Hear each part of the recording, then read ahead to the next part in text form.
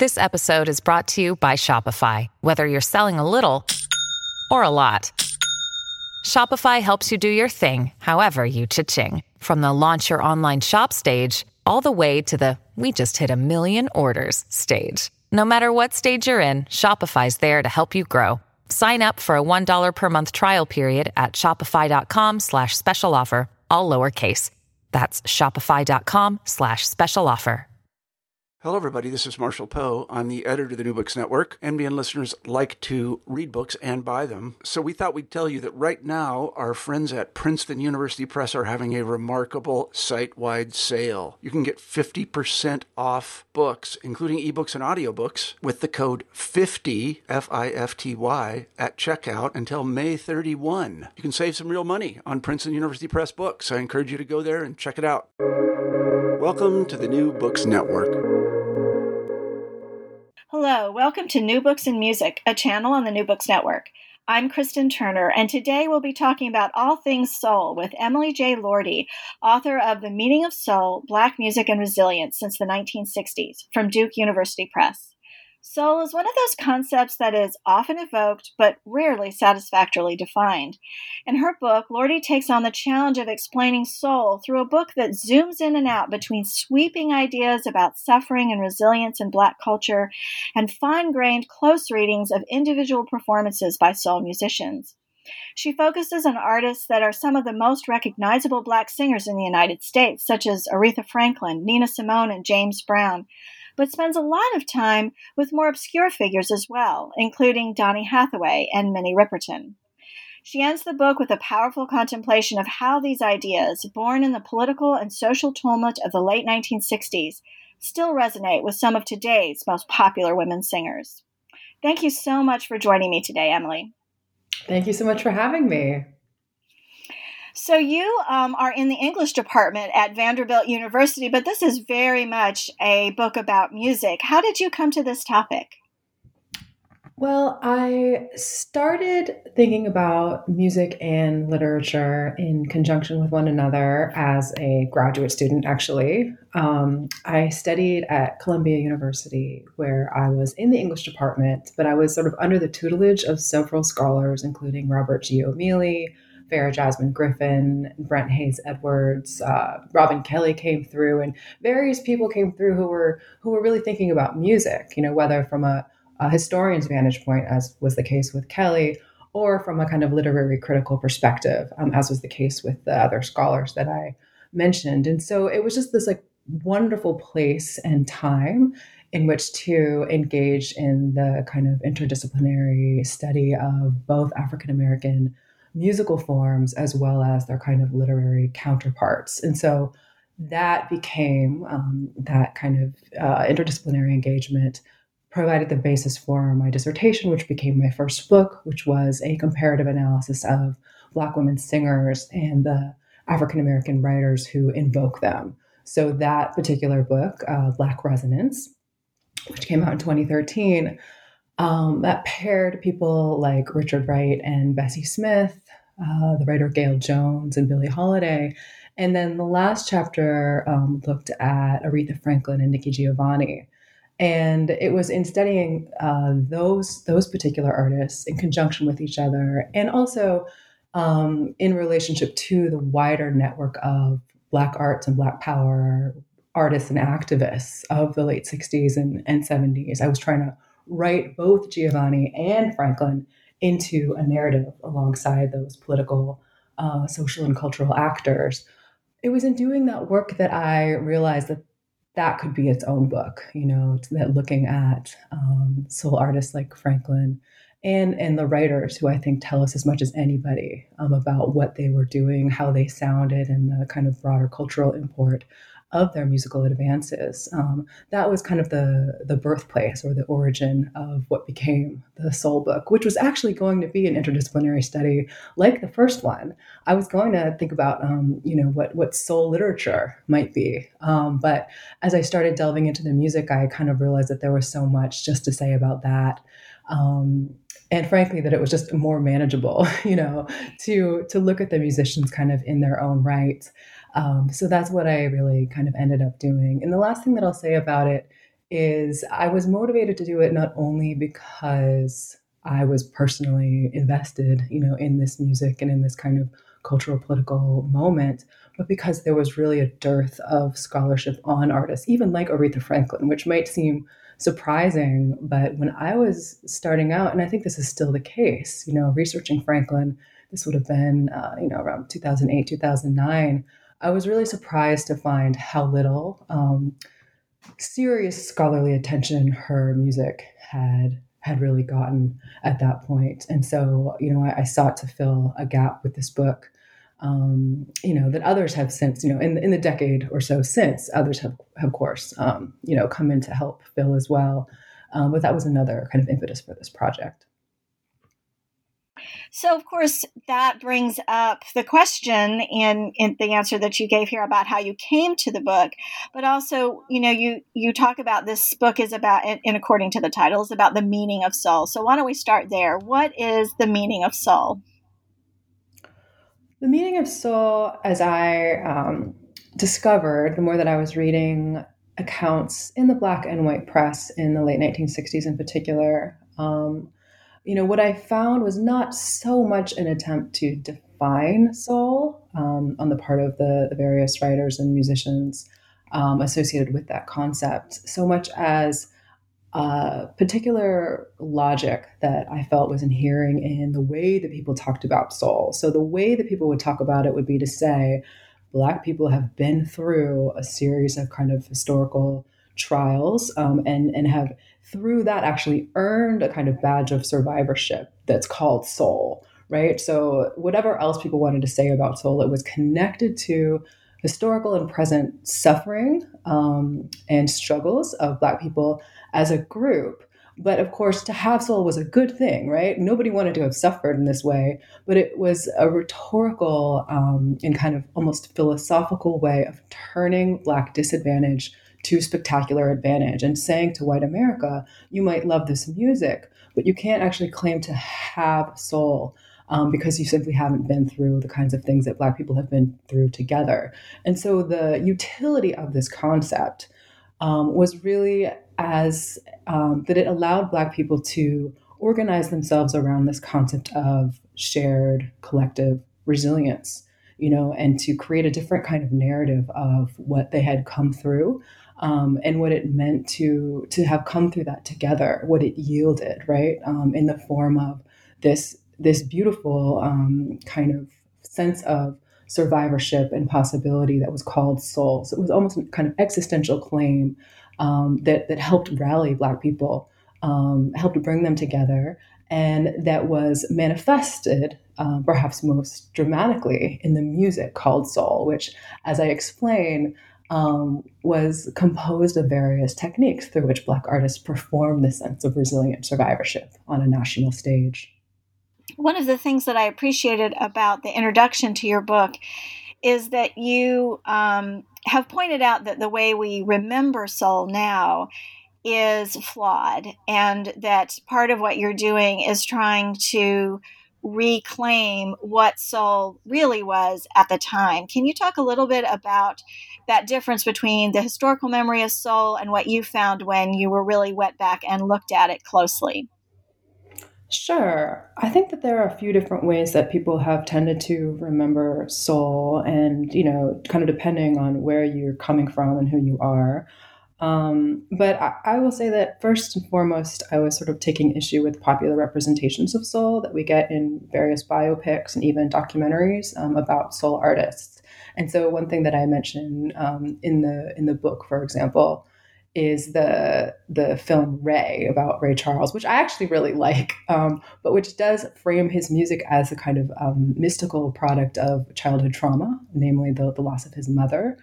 And that's a very common trope. We see this especially in films about soul women, such as Nina Simone, right? Where it's like your own kind of personal biographical suffering leads you to somehow, create this incredible art. And that kind of narrative, one thing that it does is it devalues the conscious, deliberate, strategic artistry of these soul figures, right? It really devalues the way in which Ray Charles was practicing, right? But he actually had to like develop, people might have been prodigies, and Ray Charles certainly was, as was Nina Simone, as was Aretha, as was Donny Hathaway, as were, several of the people who went on to become, incredible icons of this music. But as we know, prodigious talent without practice really doesn't get you very far. So I wanted to talk about the actual material labor that went into creating soul music as a kind of counter narrative to some of these more popular, Hollywood and other kinds of productions. I also wanted to spotlight women, Black women, who are often and still written out of, histories of the music, documentaries, and so forth. And, from another perspective, finally, I'll just say that there was another kind of more academic critical discourse that I was trying to create a counter narrative to, that in some ways the book is like an explicit polemic against, which is the discourse of post-soul theory. And that's something that arises in the late 2000s, most clearly in the late 2000s, as an articulation of this concept that says that the work created by Black artists born after 1963, so in a post-soul moment, is more kind of inclusive, radical, and vibrant than that created during the soul era itself. So even though post-soul theory doesn't tend to actually define what soul is, it nonetheless implicitly posits soul as a kind of foil, right? As this, sort of nebulous but nefarious, heterosexist, patriarchal, very limiting kind of formation that later post-soul artists get to free themselves from or need to overcome in some way.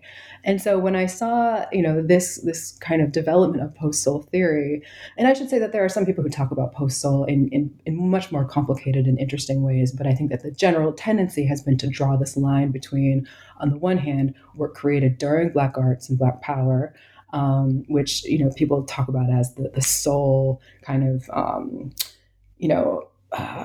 formation that is very restrictive, and it's about, kind of Black nationalist solidarity, and there's only one particular way to be Black, and it's, and very limiting and essentialist and all these bad things on the one hand. And then there's what happens like in this post-soul moment, right? A post-revolutionary moment where everybody's free to, kind of be themselves, and there's no, thing that you have to do. It's just your work is Black because you are, and that kind of thing. But I just wanted to say, I think that we see all of that kind of freedom in the soul era itself. But if we don't actually ask again, return to that question of what soul is, then we're not really going to see that. Well, you brought up a lot of rich areas of your book in that answer that I'd like to sort of follow up on.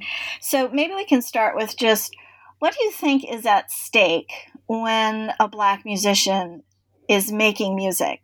Maybe specifically soul music, but maybe, music in general.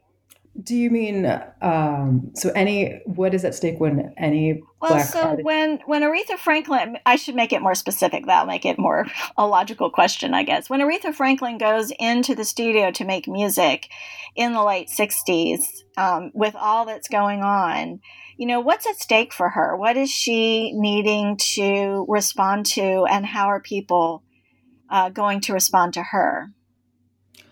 Well, by the late 1960s, Aretha's an interesting case because she had, been performing basically for her entire life.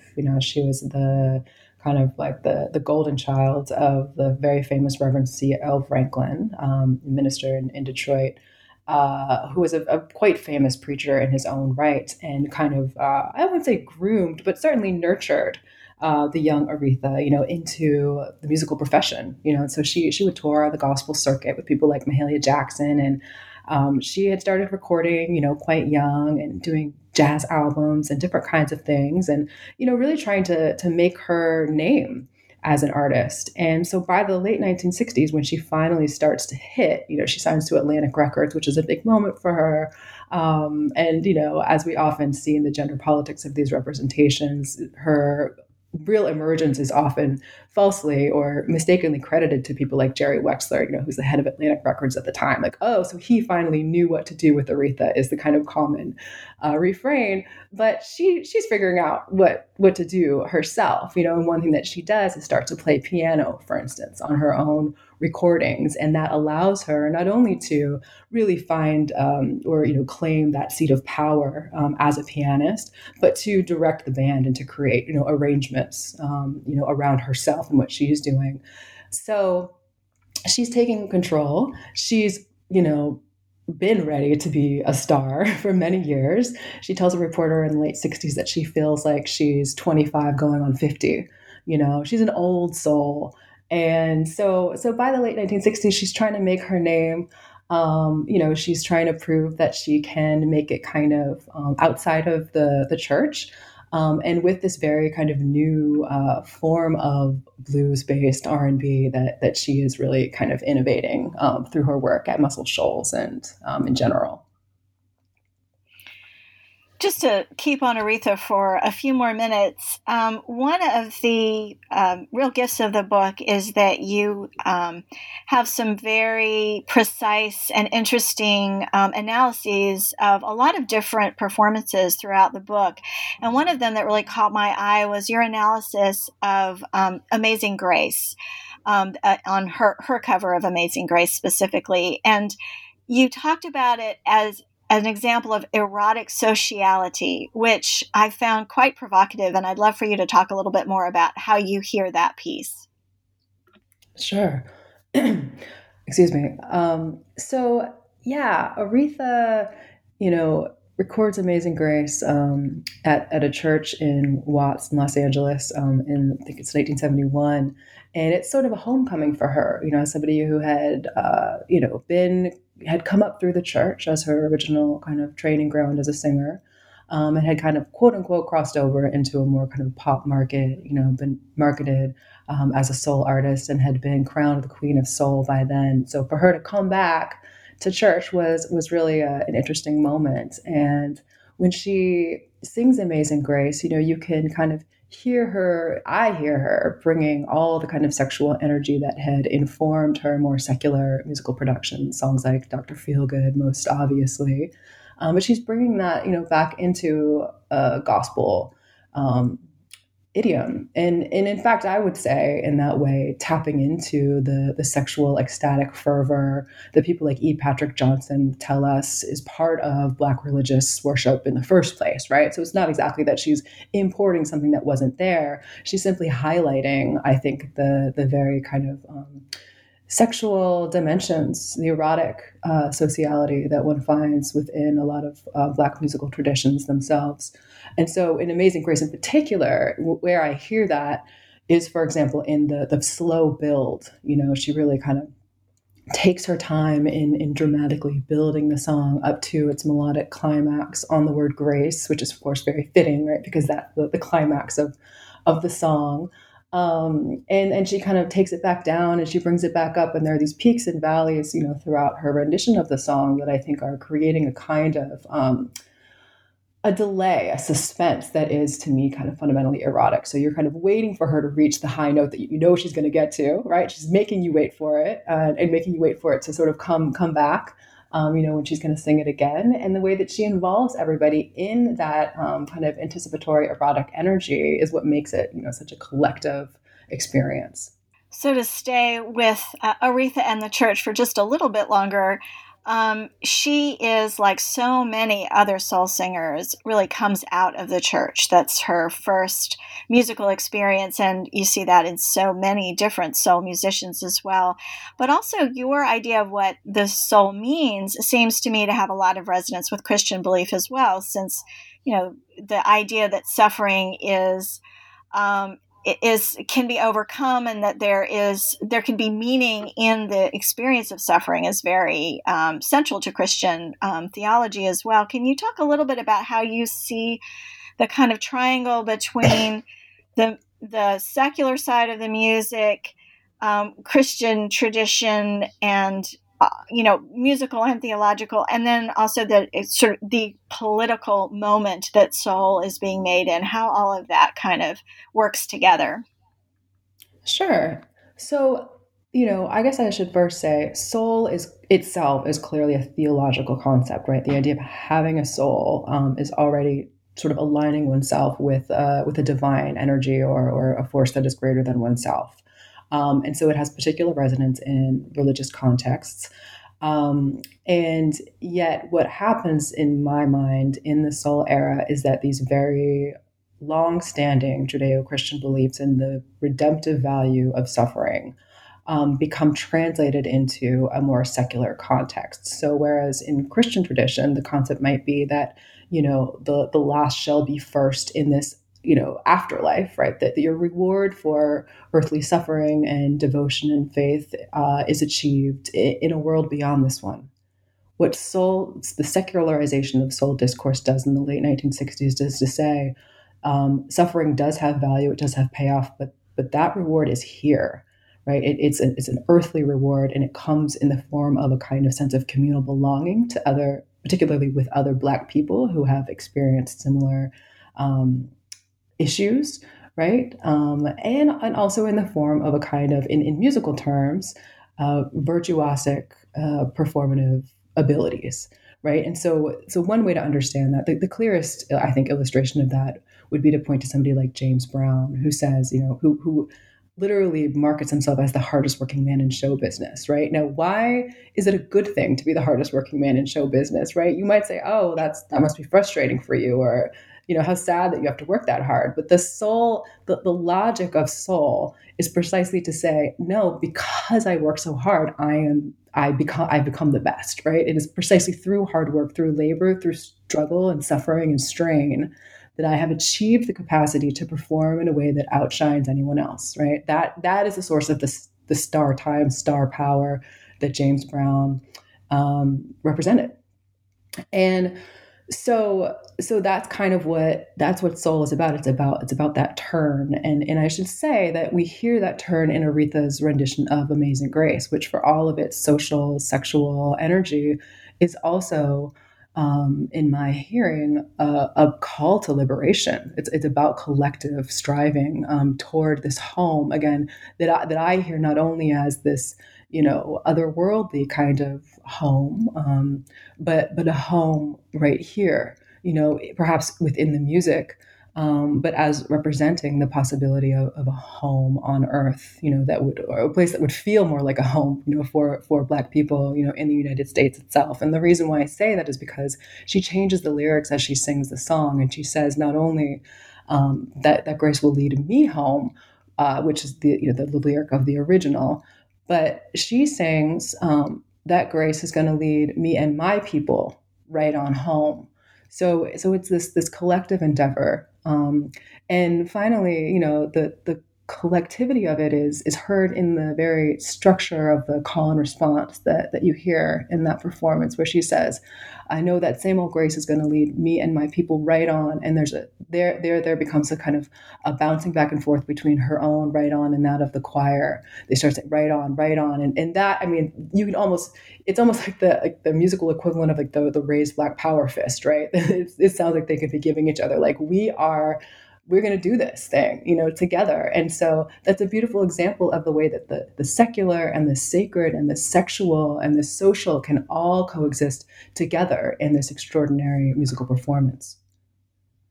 The section that you referred to as part of your answer about Brown and about how he was the hardest working man in music and so forth, I really loved that section. But one of the things that I thought about was, as I got to the end of the book and you started talking about more recent music, you talked about Beyonce. And I really think we might put Beyonce in that same sort of category of someone who's so physically virtuosic on stage and is also clearly working really hard. And this came out after your book, but the whole Homecoming show and the Netflix documentary about that really talks about how much work she's doing, right? As a performer, as a woman getting over pregnancy, or childbirth, as a producer and sort of thing. Can you maybe talk a little bit about your view of someone like Beyonce within the paradigm you've constructed in the book? Sure. And I do talk about this at more length. I'll just refer listeners who might be interested to an article called Surviving the Hustle. I think the subtitle of which is Beyonce's Performance of Work. But this has been important to her sort of self-fashioning for many years, is to precisely, as you say, underline the hard work that makes possible her own star power. And I do see her as working, in a tradition of a James Brown, in a tradition of a Nina Simone, a singer who she explicitly references, both visually as well as sonically, on her Lemonade visual album. And so I see her as, in that way, again, resisting the myth of a kind of Black female natural genius, somebody who just, and this is the myth that has dogged Black performers from, since slavery, right? This idea of like the natural, the primitive person who just, does everything kind of with exceptional rhythm, right? And other kinds of musical skill. So she's working against that very consciously and saying like, no, like this does take work, it takes craft, it takes artistry. But the argument that I make about her relationship to the soul tradition specifically is to say that Beyonce, I think, kind of over the course of her career is a little bit, she changes, I think, the meaning of that hard work, because the meaning of that hard work itself changes in a neoliberal, sort of post-revolutionary neoliberal context in which, hard work becomes now the site of the kind of enterprising individual on his or her hustle who is going to make it, based on their own, kind of wherewithal, right? And if they fail, it's their own fault, right? That is the logic of neoliberalism that says like, listen, like if you couldn't figure out how to cut it in this economy, then that was your problem. So what I'm saying is that one's focus on one's own hard work becomes potentially problematic in that kind of discursive structure. And so what I see Beyonce is doing, just quickly, is with her 2013 album, which is self-titled Beyonce, capital letters, I see her as kind of revising that traditional focus on her own hard work and, saying like, what have I sacrificed to kind of work this, to gain, in working so hard to gain, the kind of capital and status that I have. And musically as well as visually, she's kind of pulling back from her own perfectionistic star image there. I think she does the same thing on Lemonade, which becomes more and more interested in distributing, I would say, her own star power to other women, for example, in a song like Get Information. So those are my thoughts about Beyonce in relationship to the kind of hard work ethos that Soul, I think, inaugurates.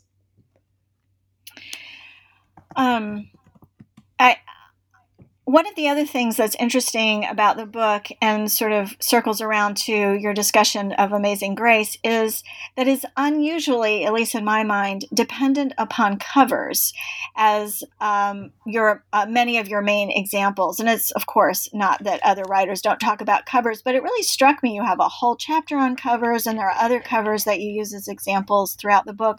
Why did you find covers to be so such a productive place for your conversation? Well, the Soul cover is useful because it draws our attention to the artist as performer. It shows that artistry, in other words, resides not only in authorship and in composition, but in the act of performing a song that somebody else has written. So, that in some ways is what is at stake in my decision to begin the book with a reading of Gladys Knight and the Pips, I Gotta Use My Imagination.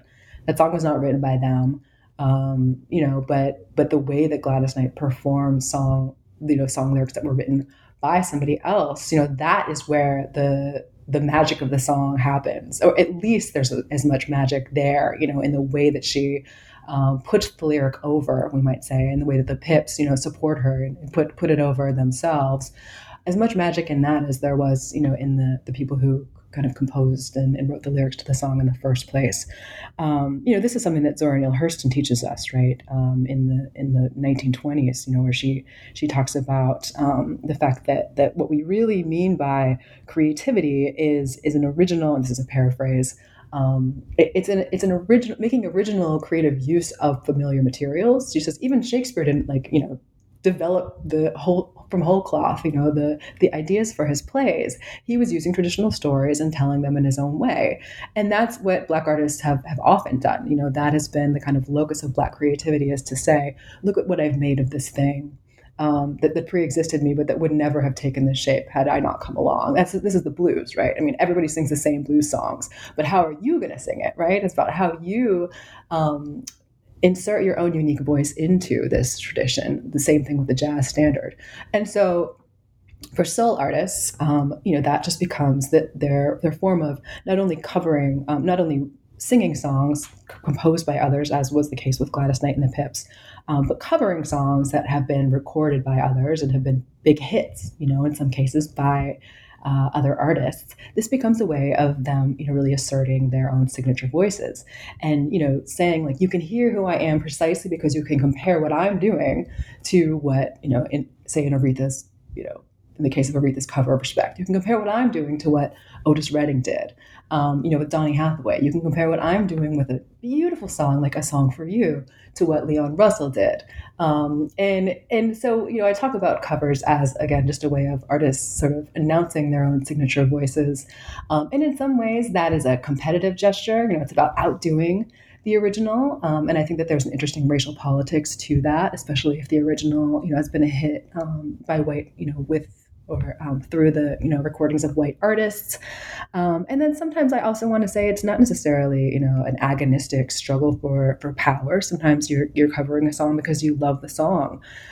There's a group called Rotary Connection, which Minnie Riperton, one of my artists in the book, and who's graces the cover of the book, she sings with the band Rotary Connection, and they did a beautiful, very interesting, sensual cover of Respect in the years after Aretha Franklin had actually kind of made the song her own. And I asked one of the members of the band why they did that. This Sydney Barnes, who's one of my key interview subjects. And I was kind of like, were you, I don't know, how did you feel about doing the song? How did Minnie feel about singing a song that was by then so thoroughly associated with Aretha? And he was just like, it was a great song. We loved the song. We figured it's so good. There's no way we can mess it up. So it's about sort of teasing out all the different relationships that Black artists have to pre-existing material and just showing all the different ways that they take it up and use it to create their own sound. Yeah, that cover of Respect is very interesting. I did some listening as I was reading this book, and it's so different. It's almost unrecognizable if what your sonic, baseline for Respect is Aretha Franklin's cover. Riverton's version doesn't sound anything like it, really. So that's interesting that they were like, well, we can't mess it up, so we might as well do something cool with it. It's fascinating. Can you have so many interesting analyses in here, and we certainly don't have time to go through all of them, but can you maybe think of one that you think is particularly emblematic, or one that you would like to talk about, just to give our listeners a taste of the kind of information that you're interested in when you do a close reading of a cover? Sure, yeah. So one of the covers that I talk about is Nina Simone's cover of the song Life, which was a song drawn from the hit musical Hair. And when she sings that song, so first of all, it's kind of interesting that she chooses to cover that song. We don't necessarily associate what one might not necessarily associate the Nina Simone of songs like Mississippi Goddam and For Women with, a Broadway show tune. But it in a sense just displays her kind of very wide-ranging kind of musical imagination and musical taste, that she would take this song that might not sound like a Nina Simone song and take it up into her own voice.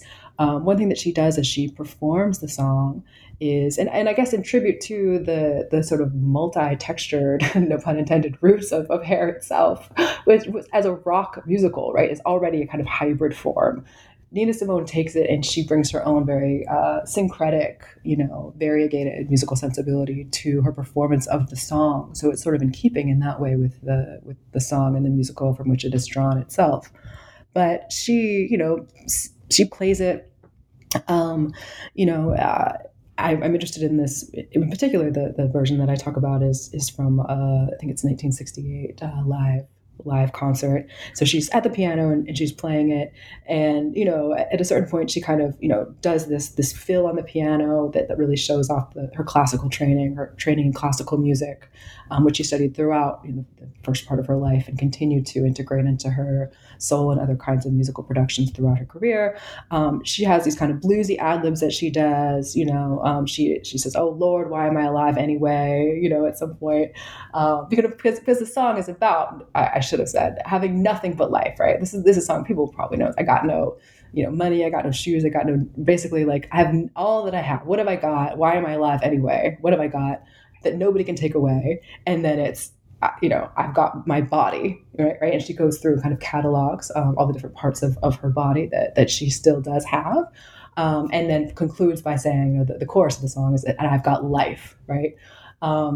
And so, but she tosses off these little moments that seem like they're from the gospel tradition, from the classical tradition, from the blues, and in that way is really, showing that not only is the life that she's laying claim to, one of great richness, but also the musical traditions, that she's bringing to her performance of the song are themselves, full of life, full of richness, and full of diversity and variety.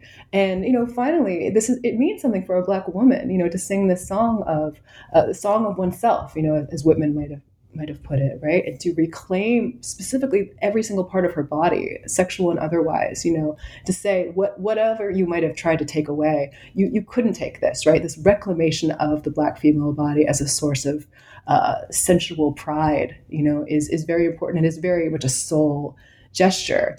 And finally, when we think about this coming out in the late 1960s and how many Black people we have seen murdered and maimed, and assaulted for trying to exercise and fight for civil rights, to say I have life, right, is actually a kind of it's almost a taunt, it's almost a statement of victory against those who would try to take that life away. So there's many different kinds of meanings that I see Nina Simone bringing to her cover of that song. And those meanings are musical, and they're cultural and historical as well. The way that you talk about soul music, I think, is really interesting, because you don't always talk about the big picture. You don't talk about the big swoop of orchestration or the beauty of Aretha Franklin's piano playing, and the way that she approaches her arrangements and things like that. You often will focus on very small moments in the music. So you have a chapter, for instance, about when singers go up into falsetto, or you talk about just small moments of ad-libbing. So what does giving your analysis over to so many of these very tiny moments in the music, how is that helpful for you in the way that you see soul music?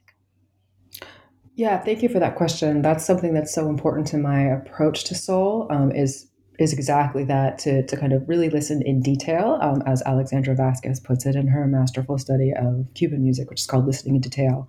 That's what I'm trying to do, is I'm trying to listen in detail. And that is sort of working against a couple of different impulses. One is to focus, as you said, on the lyrical content of songs, and that's how soul has often been read, as simply a vehicle of Black power and Black civil rights messaging, right? So you can see that in the discussion of Sam Cooke's "A Change Is Gonna Come," for instance.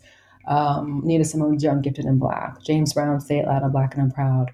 I mean, those songs are obviously important message songs, and they're beautiful songs, and they were very important to people in the movement and beyond. But if we think about soul as only being about those kind of lyrical message songs or protest songs, then we're going to miss a lot of other, what I would consider to be, just as resonant soul moments that are happening more at the level of form and more at the level of performance, so that whether or not a song is explicitly about "Say It Loud, I'm Black and I'm Proud," even if it's "I've got to use my imagination," even if it's "I've got life," it's still sort of doing very important sociocultural and musical work. So that was one thing that I wanted to point out. Another thing about listening to the details is it works against, again, I'm thinking here about the there's something that the poet and critic Nathaniel Mackey writes about African American literature, and he's saying, he says, there's too often a tendency to read works by Black writers for what they can tell us about the quote unquote Black experience, whereas one reads works by white writers for things like formal innovation, poetic expression, and these more kinds of artistic concerns. And so in working against the tradition of reading or privileging the message song, I'm thinking of that. And I'm thinking of how much more credit might we give these artists as artists if we think about what they're doing just beneath the level of, what is the message that they are kind of promulgating and promoting. And then finally, the reason for focusing on the detail is to try to kind of, as I put it in the introduction, to kind of draw soul a little bit closer, right? Because soul has often been seen as this kind of mystical or distant or vague and nebulous kind of concept, right? Like, what even is it? And this was a question for people in the soul era, and it's a question today. But I think if we think about things like James Brown's grunts and Minnie Riperton's move into the falsetto, and the way that Nina Simone manages this incredible moment in the life performance that I mentioned, where she thinks her microphone is off and she starts singing, the mic is off, and then it turns out that it's on. And so, she kind of recovers from that moment and uses it to create a call and response with the audience. In so doing, shows us, what that kind of, what it means to turn deprivation into, a realization of actual abundance, right? And according to the soul logic that I'm describing, if we look at moments like that, these little details, I think that we can see a lot more about more of what made soul so special. And we can, again, start to almost personalize a concept that has long been rendered rather impersonal, distant, and even problematic. I really appreciated what you're saying about treating these musicians as artists, because so often they are not, or they are not treated as whole artists. Aretha Franklin is a great example of that, where she's just a singer, but actually she does so much more, right, than sing, as you pointed out in in your discussion earlier in the podcast.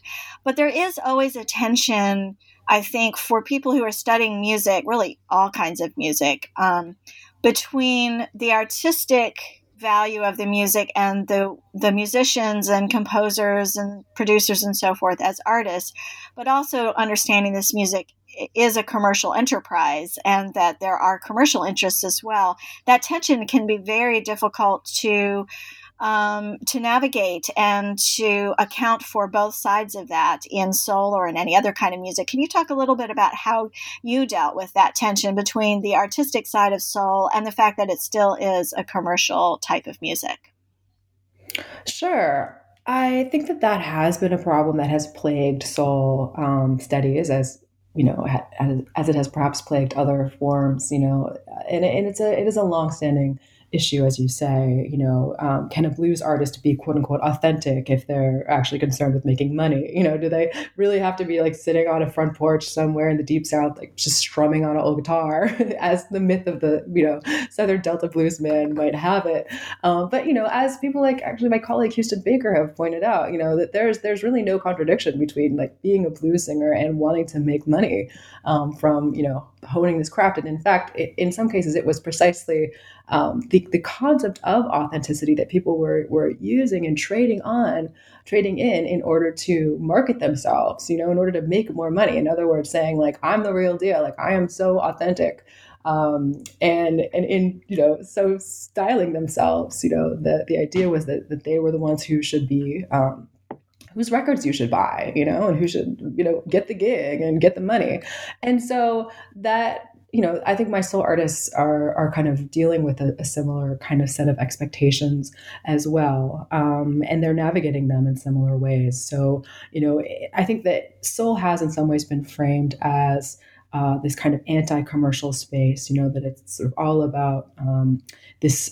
There's a critic, Paul Gilroy, who explicitly says, it's about this sort of anti-capitalist thrust. He talks about the anti-capitalist thrust of the music. And I think that in some ways might be there, on a kind of philosophical level, striving for something better that really has nothing to do with your place within the kind of American capitalist system. But I mean, in musical terms, in actual material musical terms, people did want to get paid. They wanted to be noticed. They wanted to be famous. They wanted to get rich. And that, I think, was not really a problem for the artists themselves. I think that the Black artists in the study would be accused of selling out if they, hired too many white people, to kind of manage their careers, or if it seemed like they were selling out in terms of the music that they started to record. If they were playing, kind of segregated venues.